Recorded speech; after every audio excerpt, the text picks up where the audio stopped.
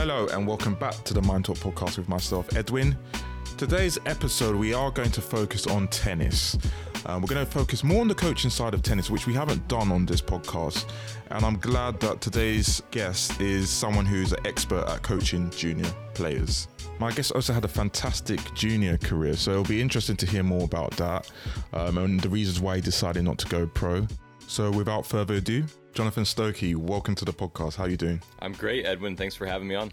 Thanks for coming on. It's a pleasure to have you on. I've had a couple of tennis guests in the past, but this is going to be interesting because obviously you do coaching as well. So talk to us about the first sporting moment that you remember.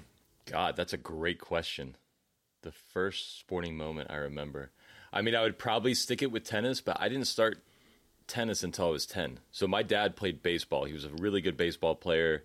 He played at USC, Southern California, won a national championship, and ended up playing a little bit of like minor league pro baseball. Yeah. And so I kind of started with baseball, but when I picked up tennis at age 10, I'll never forget, I picked up a racket. I loved it. And just my competitive nature, I was kind of like, well, now what do you do? And someone said, well, you can play state tournaments. So I entered a tournament like the next week. Okay, like right after I picked the racket up, I was like, well, cool, I want to play. Like, is that what you do? And my grandma was in town, and my first match ever was like 4 hours long. Wow. It was just like, we were just pushing the ball back and forth. Like, it was not great tennis. And I just remember how tired I was. And my grandma was like, I never want to watch that again. Like, that's way too long. But yeah, my first tennis match ever is kind of the first sporting memory I think I can remember. Wow. For 4 hours. So at that age, you must have been really competitive to want to go straight into competing. Because I know a lot of children, they just want to play sport for fun. But for you to be, want to like start competition, you must have been competitive as a child. Right. Well, you said they want to play for fun. Like, to me, competing is fun. So if you said, well, you can go play tennis, but you can hit the ball back and forth in practice or drill, that to me is not fun. That's necessary to get good, but that's not fun. To me, challenging myself and getting out there and keeping score is the fun part. So that's kind of how I viewed it, as like, hey, this is a sport. I want to enjoy it. The peak of that would be playing in a tournament. So that's what I started with. So at that point, did your family, did they support you when you decided you wanted to play tennis? Oh, yeah. My dad I had great tennis parents. I mean, I'm sure every sport you can hear horror stories of parents and how they get too involved or put too much pressure. Yeah. My parents were super laid back. The only thing they would get on me is effort. Yeah. And they're spending time and money and traveling with me to tournaments. They said, hey, you gotta try. Like, that's the minimum. But if you play poorly or whatever, like, who cares? It's a recreational sport. And so when I told my dad, hey, I think baseball's done and I'm doing tennis, he's like, cool, good for you. Like, I'll help you out. So they were great with that whole process. And at that point, did you have a coach, or were you just playing without a coach at that stage? I had a coach at the local club that I was at. In hindsight, now that I'm a coach, it was a much more informal, once a week, maybe, sometimes go to a clinic. It was much more me calling up a friend, playing, and then going to a coach maybe once a week and saying, hey, here's the issue I'm having. Can you help me with this? They'd give me a little guidance, and then I'd go work on it on my own. Yeah. And that's one thing I know for sure has changed over the last, I guess it's now almost 30 years, is players now always feel like they need a coach.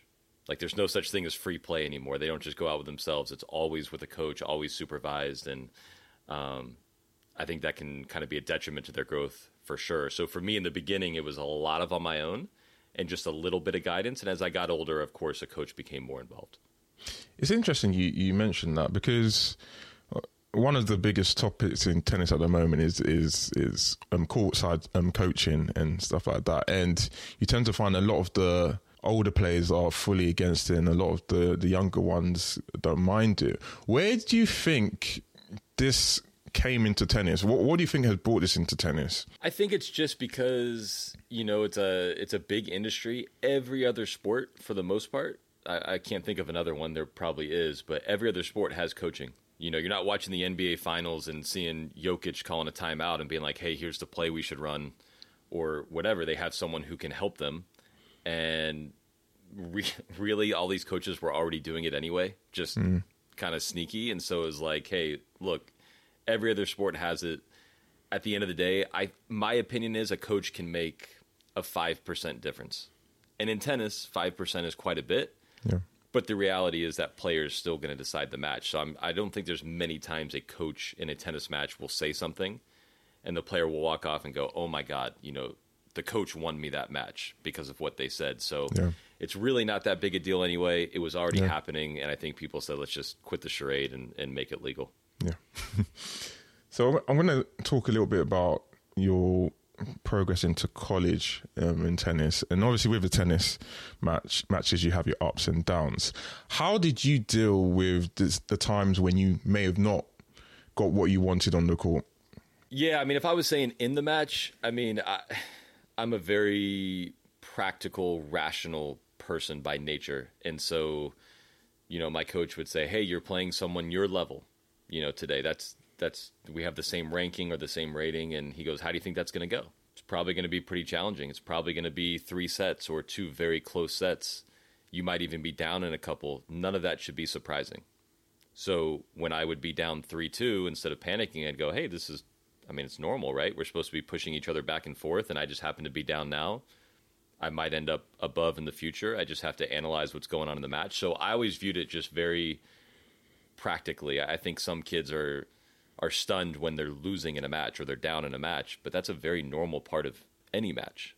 Yeah. And so that's how I approached it in match. And then a very similar approach to losing, if it was someone around my level. I asked a kid once on my team when I was coaching at Duke, I said, if you play someone your level and you play them 10 times, how many times do you think you should win? And to me, the correct answer is probably around 5 because you're about the same. And he said 6 or 7.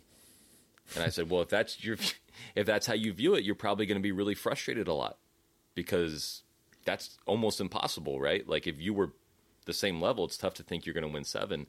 And so that's just kind of how I always viewed it. Sometimes you're going to lose. You look at the top pros on the tennis tour, go Google someone who's 50 in the world.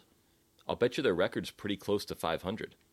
And they're one of the best players in the world at the moment. So losing is necessary. It happens, and you just learn from it and kind of move on from there. So you did tennis in college. What made you decide to do that? Because there's a lot of people that decide to go pro and don't think about the college side of it. What made you go down that route? So for me, it was very obvious. I didn't want to play pro tennis. I got a wild card into the U.S. Open in 2001 with Rajiv Ram, and he ended up winning the U.S. Open the last 2 years. He's my age, which is incredible that he's still doing it and doing it at that level. But I'll never forget, it was a very fun experience, but I left and I told my parents, if this is like the pinnacle of tennis, the U.S. Open for me as an American, then this is not what I want to be doing. Because if I got to play all these lower tournaments and travel all over the world just to get here, this was awesome, but it wasn't all I thought it was going to be. And so for me, it was like, hey, I want to go to college. I want to be competitive still, but I also wanted to get a degree in whatever would help me after. And so I was looking at Duke and Stanford and ended up choosing Duke. Both those schools were top 10 academics, top 10 in tennis at the time. And then obviously, ironically, now I stayed in tennis and I'm coaching, forever, which I thought I would never do. But for me, it was at that time, it was more like I didn't want to be a pro. Now you see with Diana Schneider at NC State, she's top 100 and she was playing for NC State this year. It's a much more viable path to becoming a professional since careers are longer. But for me specifically, it was because I knew I didn't want to be a pro at the time. Was that a lot of that to do with some of the sacrifices you have to make? Because there's so much sacrifices that pros have to make from such a young age. Not in terms of training. The only sacrifice that I knew I would hate is the travel. I did not want to be in a hotel room 30 weeks a year all over the world. And, not all these tournaments are super glamorous. And so I was like, man, I could see myself getting homesick, not in a great mindset. And I don't like traveling now to this day. So that was the main reason. I was like, if I'm not going to make it, it's just going to be because I can't handle the travel. If ATP Tour only happened in the United States and I only had to drive places and occasionally fly, I probably could have done great. But I think the world travel would have got me. What do you think gave you that strong will and mindset to be firm with your decision? Because there's a lot of pros that you see out there that you can tell that's probably a problem for them as well, and it affects them mentally, the traveling side of things. What made you decide to go with that? Because there's temptations that come with the money that they're throwing at people to just go to these things when they, clearly in their mind that's not the life for them. Yeah, I think it's just like my nature. I'm a very decisive person. So if I think of 2 courses of action and I go, hey, I can not play pro and figure out whatever I want to do, or I can travel the world. And there's some positives to that. Being a pro player would have been fun in some ways, but the travel would have been miserable for me. And I go, which one do I want to do? And honestly, for me, that's always easy. I was like, I don't really want to do it. And it's not that choice would have been all bad or the choice I made was all great, but I never really look back and regret any decision. You make your best choice at the time and you realize you can't be perfect, but what is it? Where you're supposed to flip a coin, and when it's in the air, if it's heads, you do one, if it's tails, you do the other, and what you're hoping for when it's in the air is what you should choose. Yeah. I've always been very clear on what I would like to do, and I basically put my happiness first. So in that choice, I go, what's going to make me more happy, or what do I think will make me more happy? It's probably not playing pro, and so it's boom, easy decision. Move on from there. You mentioned briefly in this pod that coaching wasn't something that you thought you were going to be doing. What led you into coaching? Interesting. I had a lot of good coaches. I like competing. I like sport. I thought it was challenging. For me, like I said, my contemporary Rajiv has gone on. He's been number 1 in the world. If I could get over the traveling aspect of pro tennis, I think I would have had a chance, maybe not to be quite as good, who knows, but I think I could have succeeded as a pro. That would come down to me pushing myself, which in a way I think is easy. You tell yourself to do something and you're going to do it. Or you're lazy and you don't. But that's up to you. You control you. The real challenge to me is I see a player and I have to get inside their mind, inside that puzzle, and figure out what motivates them, what words I need to use to get them to swing the right way, what drills in what order. That whole puzzle for me was so interesting. And I was like, man, if I can help this kid or this adult, whatever, figure out their game, man, number one, what a challenge that is. And then once I do it, they are so happy and they are so thankful that I was a part of that journey. And that feeling is everything. So the puzzle piece of it, solving that puzzle, and then kind of being involved with that person in their journey, because tennis is a solo sport. And so I was like, man, if I win, I'm celebrating with myself and maybe maybe my coach, but I want to be a part of someone else's journey. And so that's kind of what pushed me in that direction. So once you made that step and you started coaching, what were some of the biggest challenges you found in the early stages of your coaching? I'm sure you can already tell, but I'm very just practical and rational. And, when I get coached, my wife is a golf coach. And so I just go, hey, just tell me what to do and I'll do it. Like, I have no thought. You're the professional. I'm not. So I'll do it. That's not how most people think. I don't think like most people. And now most players are very emotional in tennis. That makes no sense to me. And so it's very hard for me to get inside their mindset and go, man, what is making you so angry? Like, you missed a forehand, like Nadal misses forehands. It's all good. But that's not how they see it. And so I have to really challenge myself to get in their mindset, try to feel a little bit of what they feel so that I can then communicate properly and kind of set the drills up to help them get out of that mode. But yeah, feeling the emotion of a player is super challenging for me. Do you have to adapt to every single player that you have in terms of how you help them in the mental side of things? Because some people probably need to be more shouted at. Some people need to be spoken to in a more soft manner. Do you have to adapt to each person you coach? Absolutely. And that's the fun part of it. If it was the same for everybody, I'd be bored to death. Because I'd go, okay, it's just step 1, then step 2, then step 3. I just had Gil Reyes, who's Andre Agassi's old trainer, on my podcast, and he said that if you treat every player the same, you'll be 50% wrong 100% of the time. And I don't know how I got those percentages, but it's right. Like if I treat everybody the same, some people will love my message, some people won't, and they're not going to get anything out of it. And so you have to look at each individual physically, emotionally, how they process, how they learn, and treat them as an individual. And like I said, that's the fun part, is that it's different every time you coach someone. That whole process is a little different, and that's what makes it challenging and fun. In terms of coaching, in loads of sports, coaches tend to have like philosophies in terms of how they want their teams to play. Tennis is a little bit different because you're coaching individuals. Do you have to have your own philosophy, or do you adapt to whoever you're coaching and how you approach your teaching? Yeah, I think, tactics and strategies are very unique. I was a serve and volleyer. You don't see that a lot these days.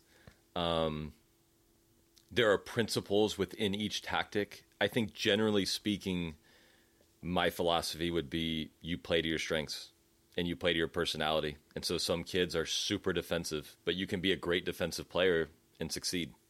And then if that's how they are and that's how they operate, okay, here are some basic rules that a defensive player usually succeeds with. And then let's say you get a very aggressive personality and they're like me, they want to come to the net a lot. Cool, we can play that way too. Here are some general rules that help a game style like that. And so I try to do my best to let the player kind of tell me how they want to play. And if it's something I think is really bad for them, I go, man, I don't see it. I'll kind of go, okay, here's my stance on it. I think you should maybe do something different. Let's try it your way and we'll see how it goes. Because I've been wrong before, and let's just see. And you can kind of give me feedback and tell me what you think. And a lot of times we'll end up finding kind of like that middle ground. But yeah, it's tough in tennis to just say, hey, you always play this way, you always do these things, because each individual is so unique and you can win many different ways. So to put a kid in a box and tell them to go one way or another, I think can be kind of damaging to their career. As a coach, you help a lot with their mindset. Do they also see sports psychs as well, or would you be the person that most of that information will come from? You end up doing a little bit of everything as a tennis coach. If kids have a major block or something I feel highly unqualified for, I usually encourage a parent and be like, hey, you should probably see a professional. Like, here's what I'm telling them. I read about it all the time, but I'm not a sports psychologist. And so I'm always like, in my mind, am I saying the right thing? Am I saying the wrong thing? I'd rather have a professional speak to them. Now, if it's just little, hey, I'm nervous before my match, something like that. That's something I'll help them with for sure. Here are my experiences. Here are some little things I used to do that helped me. Let's try them out. Let's see how that works for you. Give me feedback. And usually that stuff works itself out. But, when it comes to conditioning, I encourage them to at least visit a strength coach. I know that I did conditioning, but that doesn't make me a strength coach. And I've learned sports psychology. It doesn't make me a sports psychologist. So just depending on the need of the kid, I would encourage that. But little, anecdotal stories of this is how I feel, this is my mindset, I'll help them with that a fair amount. When it comes to that side of things, and you mentioned the strength and conditioning coach, do you collaborate with them, or is this something they would have to do separately in terms of they focus on getting the strength and conditioning coach, the psychologist, or do you speak to those people? It's more challenging as an individual private coach. At Duke, when I was coaching at college, of course, you have your strength trainer there and you say, hey, so-and-so over here is having trouble moving laterally and they're getting tired at this point, and this is the feedback. This is what I'd like you to work on with them. And they do some drills and they say, hey, keep an eye out for this when he's on the court, something like that. Now, yes, there's communication, but there's less, so if I teach a kid privately and she comes and visits me a couple days a week, and on her own, she visits a strength coach, I might be communicating to that strength coach through her. I might say, hey, when you go see him, tell him this. Or depending on how often I work with a kid, I might actually speak with that coach or that psychologist. But yeah, that's when it works the best, right? Is when it's collaborative. So there has to be some communication. Otherwise, there's improvement, but you're probably not maximizing it. Is there much difference in coaching in a college to coaching someone private?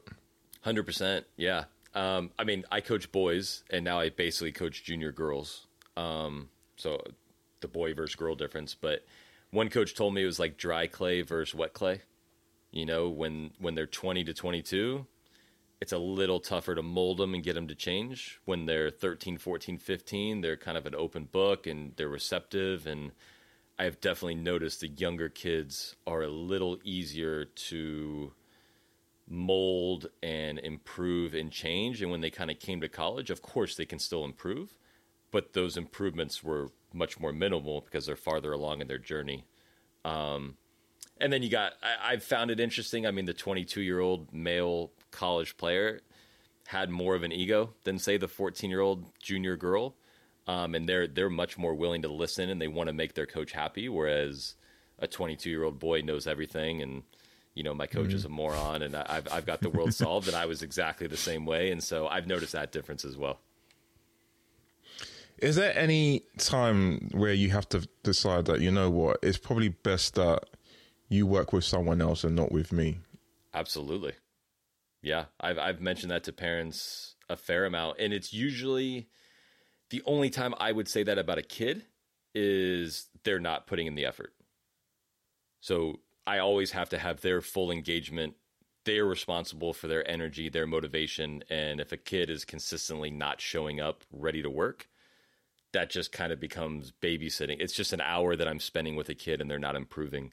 And so I might tell the parent, hey, you know, I never want to bail on a kid because I know that coach-player relationship is important. But I say, hey, you know what? Your kid's not really bringing any motivation. Maybe encourage them. If it doesn't improve, then we might need to go a different direction. Like, this is not how I'd like to spend my time, is kind of treading water with your kid with zero improvement. There has been on occasion 1 or 2 times where, you know, I invest fully in a kid. They are fully invested. And after 6 or 9 months or maybe a year, the improvement really isn't what I thought it would be. And I feel a responsibility to that parent and the kid to let them know, hey, maybe you should look into another voice and see if that works, because I'm trying like crazy and you're trying like crazy. And it's been a substantial amount of time and we're not seeing the results. And so almost bringing like, not an assistant coach, but like a consultant. You know, I'm not like firing myself there, but just going, hey, I want you to know, like, I see this the same way you do. Yeah. And I'm sure you're frustrated because you're investing. And sometimes it just takes time, but sometimes you need someone to say the same thing in a different way. Yeah. And that's why, you know, at a college team, when you have multiple coaches, that's the benefit, is you all have the same message, but one says it a different way and it clicks for that kid. And so I might encourage them to do that. But yeah, I mean, it's a very challenging thing and something you never want to admit as a coach, but it does happen for sure. Is there ever times where you see the improvement in someone and you feel like it's going well, but then their parents decide that they want to pull them away? Because you see it with, you know, at a high level where some people are changing their coaches like all the time. Have you ever been in that situation? All the time. And like I said, I'm a very rational, practical person. So I had this happen about 4 months ago. And I said, oh, you don't think your kid is as good this year as they were last year? Okay, let's look. Let's look at their rating. Let's look at their record. Let's look at how many times they've beaten a player above them. I also keep statistics for players. I go, let's look at their stats. Oh, they're serving better. Oh, they're doing this. Every measurable way they have improved. So if you don't think that, that's okay. It's probably an emotional response to maybe a bad result individually or whatever, but in any measurable stance, they have improved. And honestly, usually when I show them facts like that, they come around quickly. They go, oh, yeah, maybe it's not as bad as I thought. And for sure, the players, that works pretty well. With a tennis player, once they step out on the court, your coaching is done for that period of time. So what's the biggest thing you think they need mentally once they're on the court? Man, that's good. For me, it would be resilience. You know, Nadal at the French is the most dominant sporting achievement for me in the world. What is it, 14? I think it's 14 times he's won it. He's won 56% of the points he's played. And if you can't handle, I win 1, you win 1, I win 1, you win 1, I win 2, you win 3. If you can't handle all these things, you can't, it doesn't matter how good your strokes are. Of course, there's so many great mental attributes, but to me, that's the biggest thing. We do a lot of drills and they're trying to get to 50 with our kids where, they might have to hit it to a certain part of the court. And if they do, they get a point. But if they miss it, they go back one. And it's like, man, they'll get to 5, then they go to 0, then they get to 10, then they get to 3. And they're just constantly dealing with these setbacks. And to me, that's just such a valuable skill in a tennis match where, you could be out there for an hour, lose the first set 7-6, and you are no closer to your goal than when you started the match. I mean, that's a devastating blow in a way. And you have to be able to just take that and go, hey, next point, let's go. So resilience is key. Any way you can build the resilience in an athlete for a tennis player is massive. What do you do when you have someone who has that resilience and you can see they're a fighter, but the results are just not going their way? And obviously, when the results are not going their way, confidence gets affected. What are the type of things you would say when you are dealt with a tennis player that's going through that? I think the first thing is you got to figure out how that player gets confidence. So some players are super outcome based, and even if they played great and lost to Nadal at the French Open, they would lose confidence because they lost. I personally wouldn't. I always went on performance, but you have to figure out where they're getting their confidence from and then figure out kind of why are they losing.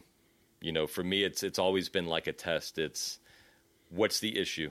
Oh, we're losing because of our serve. We're losing because of our footwork. We're losing because we're not playing the pressure points well. And then you go just set a plan to solve that problem. And you go, hey, I was losing because of this. That is no longer an issue. I think good results are probably in my future. And so that's always been the simplest thing for me, is just figure out why the losing is happening and then solve that problem or improve that issue. One coach, he coached at Clemson a long time ago, and for players that were super outcome-based, if they were losing a lot, he would say, hey, I'm not going to take your spot in the lineup. I'll leave you there, but before the next match, you have to win 50 sets or 20 sets, depending on how many days they had. But you can play anybody. And so if you're playing the local club adult, I don't care. Just go beat them 6-0, 6-0, 6-0, get 7 sets in, and just get used to winning again. And that, he said, that worked wonders for people who just saw it as black and white. I won, I'm good. I lost, I'm bad. Getting practice wins in. So a lot of people don't like to play people worse than them. But if you're super outcome-based, that can actually build a ton of confidence if you just get used to winning in practice. Is there ever been times when you've had someone where mentally they were lacking so much, but by the time they finished working with you, there was so much that they had gained in their armor? Yeah, I would say there's a girl I'm working with now. She's about to go to Michigan. The hat, I mean, I went to Duke. I don't care about Michigan, but I support her. I might as well have her face on the hat. But yeah, when she got here, she was very emotional, could get super angry, very negative. And we're now, about 18 months in, and she's very calm. She's very process driven. Obviously she still has a little bit of those things, but she's improved so much in every way. But I think the biggest way for me is her mindset on the court. And I can tell she's just happier, which at the end of the day, she's going to play tennis. She's going to graduate. If she decides to play pro, great. And then she's going to put a racket down, and all you had were your experiences. And so the fact that I know day to day she's happier, healthier, like that is super rewarding. Even though she has improved as a player, that's what I'm most proud of with her. John, this has been a great episode. Do you have a podcast as well? Tell people where they can find your podcast. Yeah, it's on everything. It's on Apple, Spotify. It's called Baseline Intelligence. It's mainly about tennis. Some top pros, some coaches, and just kind of get in the mindset of them. A lot of this stuff we've talked about today has been in there, but hosting a podcast, I'm sure it's fun. It can be scary. It can be a little challenging. We've already been dropped out 4 times with the connection that can cause anxiety. But yeah, it's been a blast for me. And so yeah, if anyone's interested in hearing from the best tennis players in the world, they should check it out. John, it's been a pleasure. Thank you for coming on again today. Yeah, thanks for having me, man.